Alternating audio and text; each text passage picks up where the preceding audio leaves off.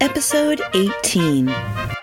Greetings and welcome in to the Pawtuxet General, your place for all things Pawtuxetish. This week's recipe is Bob's Vegan Vegetable Soup. Our drink is the Licuado Azteca, and our House on the Corner series continues this week with a reading of The Case of Charles Dexter Ward by H.P. Lovecraft. We have some very exciting news this week, but first, we have to thank our Patreon subscribers. These fabulous people have made it so that we can now expand, so thank you! And if you would like to become part of this wonderful clan, go to patreon.com and go to the Pawtuxet General page. It's easy to do, and the extra content you receive is really worth it. Recipes, photos, and extra Easter eggs from the show. There is also a link in the show notes, just to make it easier. Now, on to the news. There is a new way to enjoy the podcast, on YouTube, with the background of an actual recorded Pawtuxet sunrise, captioned for the hearing impaired.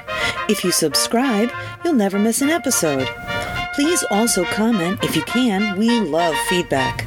Starting this spring, you can arrange to have me come and do food demonstrations of our recipes at your function. Then you can taste them my way and have any questions about the recipe or the podcast answered in person. For booking, our contact is jess@pawtuxetgeneral.com. I can't wait to see you all in person. Right, so let's get this ball rolling. First up, the Licuado Azteca. In the early 90s, I worked a lot and had a baby at the time as well. Basically, I never slept. To keep up my energy and stay as healthy as possible, I drank one of these every day. If I was sick, a pitcher could cure what ailed me. Spirulina powder is used in this recipe. It is an algae powder, high in protein, and was originally used by the Aztec peoples for endurance. After the Spanish invasion, the lakes were drained and spirulina consumption died out in the area. However, in the 1960s, an owner of some of the property that was formerly part of Lake Texcoco, after contacting researchers, it was determined to be the original regional spirulina. Now, Spirulina viva is in the same spot growing the traditional spirulina since 2010. If you've tried other spirulinas and found them fishy, it was probably a lesser quality product that uses ground fish bones to feed the algae the phosphorus it needs to grow. Spirulina viva sells fresh spirulina as well as various foods made from the algae. Check them out at spirulinaviva.org/English. I would also like to thank the BBC for valuable information, which brings us back to this power smoothie. So good you'll have pep in your step. For this drink, you will need a blender and a citrus juicer. This is for one smoothie. Double it for a pitcher. You will also need 1 banana, 1 apple cored, 3 oranges, 1 lemon, 4 strawberries, 1 handful of blueberries, and a heaping teaspoon of high-quality powdered spirulina. Juice your oranges and lemon, add to the banana, apple, whole strawberries, and blueberries that are already in the blender. Then add your spirulina, blend until smooth, and that's best served in a tall, chilled glass. Look, I do understand that this is a green drink, but I swear to you, it is sweet and yummy. May it serve you on your life marathons just like the Aztecs. Enjoy! Today's recipe is Bob's Vegan Vegetable Soup. This is a story about Bob Letty. This man was a brilliant writer, person, and dresser. He always had a matching hat. This was his favorite soup, and when he passed, I named it after him. I'm proud to tell the story of Bob's Vegan Vegetable Soup. He came in the Little Falls Cafe for lunch every single day. He always asked about the soups and had them most of the time. When he got his favorite soups, he would always bring the empty bowl back into the kitchen and say, "I hated it, I want my money back." We would laugh, and I would write it on the list of soups Bob likes. For this, you will need celery, 2 onions, 4 ribs of celery, 3 carrots, 4 potatoes, small cube the size of the carrot slices, garlic, tomato puree. Sauté all the vegetables in olive oil until slightly softened and brightened. Then add tomato puree and soup stock, Italian seasoning, salt, and pepper, and simmer until the vegetables are tender. Shut off the heat and add the alphabet pasta immediately. Wait 10 minutes and then serve. A crowd pleaser, and it drives kids mad. Enjoy! I want to tell you about my friend Mike and his electromagnetic pinball museum and restoration arcade. It's an all-inclusive place to relax and share anything related to modern pinball, EM pinball, and arcade games. A group of pinball and arcade fans with an addiction to games of all kinds and Lego too. $10 gets you free play on pinball and arcade games all day. You can find them at 881 Main Street, Pawtuxet, Rhode Island, or online at www.electromagneticpinballmuseum.com. The Case of Charles Dexter Ward by H.P. Lovecraft. Chapter 3, Section 1. A Search and an Evocation. Charles Ward, as we have seen, first learned in 1918 of his descent from Joseph Curwen. That he took an intense interest in everything pertaining to a bygone mystery is not to be wondered at, for every vague rumor that he had heard of Curwen now became something vital to himself, in whom flowed Curwen's blood. No spirited and imaginative genealogist could have done otherwise than begin forthwith an avid and systematic collection of Curwen data. In his first delvings, there was not the slightest attempt at secrecy, so that even Dr. Lyman hesitates to date the youth's madness from any period before the close of 1919. He talked freely with his family, though his mother was not particularly pleased to own an ancestor like Curwen, and with the officials of various museums and libraries he visited. In applying to private families for records thought to be in their possession, he made no concealment of his object, and shared the somewhat amused skepticism with the amounts of old diarists and letter writers were regarded. He often expressed a keen wonder as to what really had taken place a century and a half before at the Pawtuxet farmhouse, whose site he had vainly tried to find, and what Joseph Curwen really had been. When he came across the Smith diary and archives and encountered the letter from Jedediah Orne, he decided to visit Salem and look up Curwen's early activities and connections there.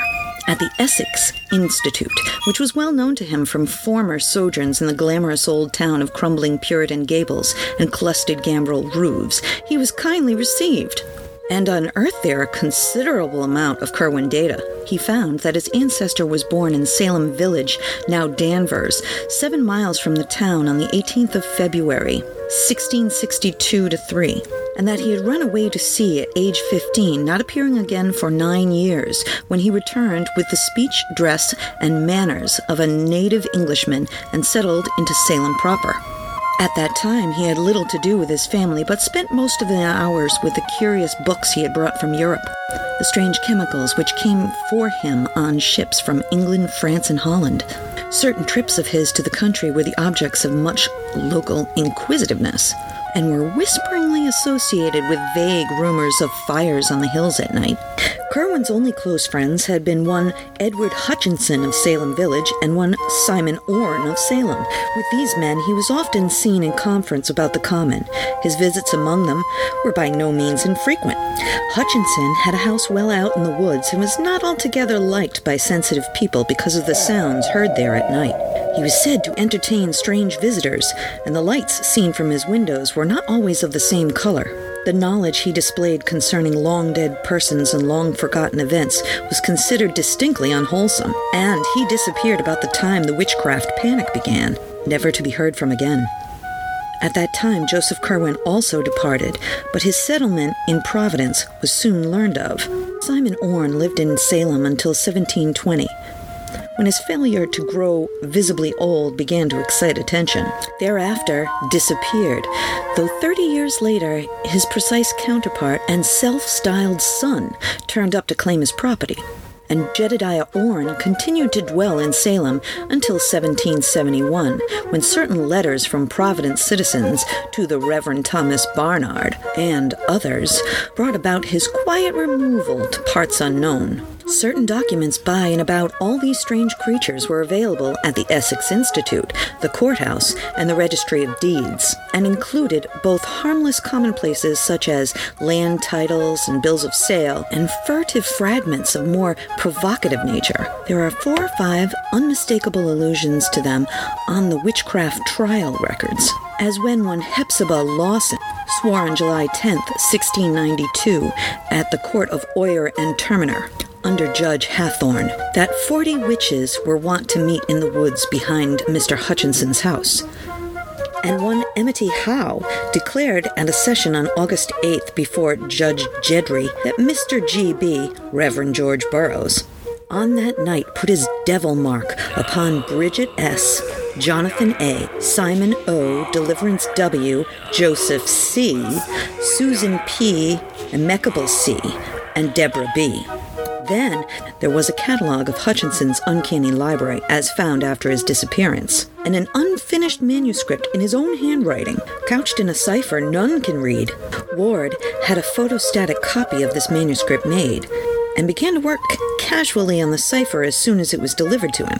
After the following August, his labors on the cipher became intense and feverish, and there was reason to believe from his speech and conduct that he had hit upon the key before October or November.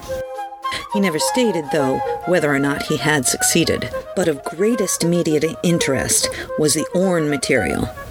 It took Ward only a short time to prove from identity of penmanship a thing he had already considered established from the text of the letter to Kerwin, namely, that Simon Orne and his supposed son were one in the same person. As Orne had said to his correspondent, it was hardly safe to live too long in Salem, hence he resorted to a 30-year sojourn abroad, and did not return to claim his lands except as a representative of a new generation. Orne had apparently been careful to destroy most of his correspondence, but the citizens who took action in 1771 found and preserved a few letters and papers which excited their wonder. There were cryptic formulae and diagrams in his and other hands which Ward now either copied with care or had photographed, and one extremely mysterious letter in a chirography of the searcher recognized from items in the Registry of Deeds as positively Joseph Kerwin's. This Kerwin letter, though undated as to the year, was evidently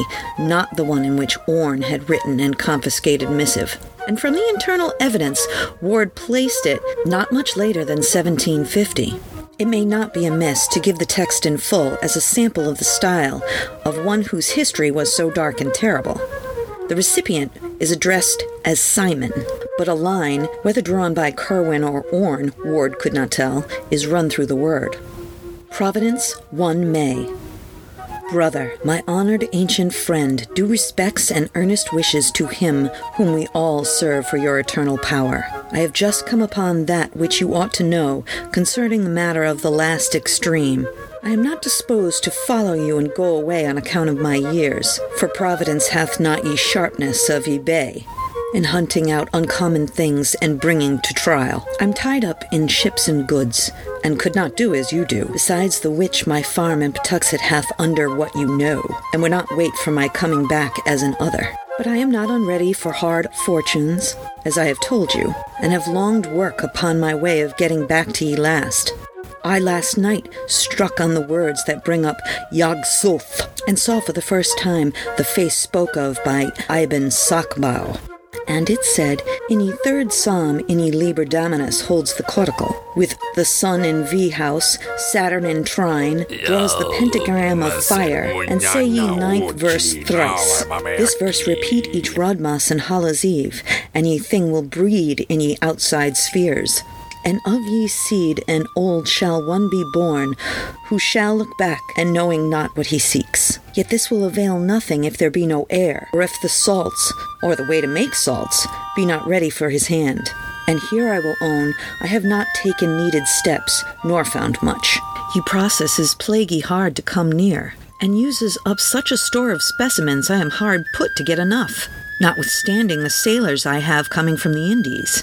You people are about to become curious, but I can stand them off. Ye gentry are worse than the populace, being more circumstantial in their acts.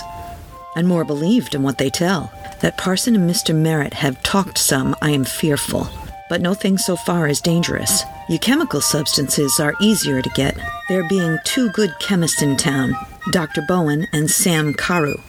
I have falled out with Borellus safe, and had help in Abdul Alha's read his 7th book.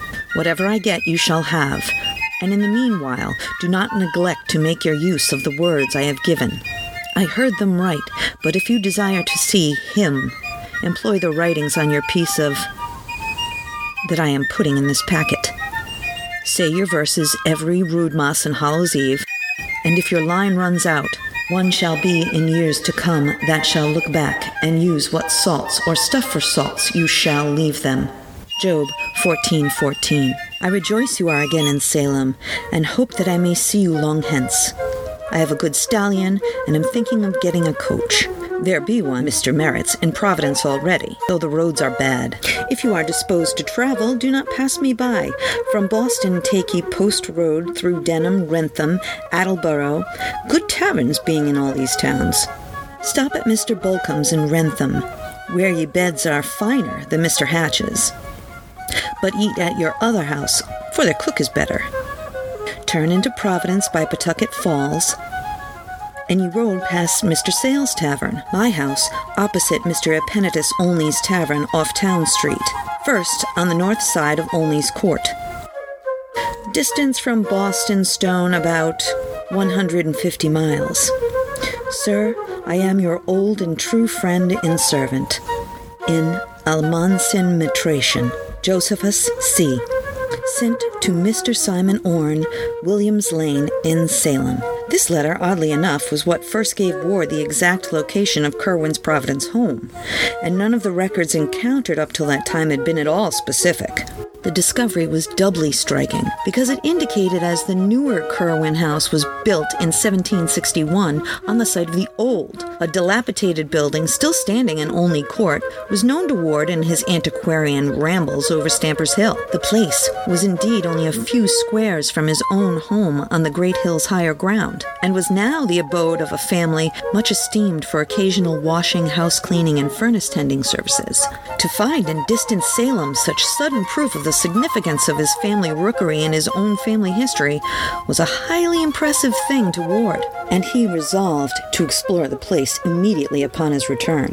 The more mystical phases of the letter, which he took to be some extravagant kind of symbolism, frankly baffled him, though he noted with a thrill of curiosity that the biblical passage referred to, Job 14:14, was the familiar verse, "If a man die, shall he live again? All the days of my appointed time I will wait till my change come." That concludes this episode of the PG. We would like to thank you for joining us, and if you would like to reach us with a question, comment, booking, advertising, or ghost story, our email is jess@pawtuxetgeneral.com. Thank you again, and please meet us back here next time at the Pawtuxet General. A Something for Posterity production. Pre-recorded in Pawtuxet.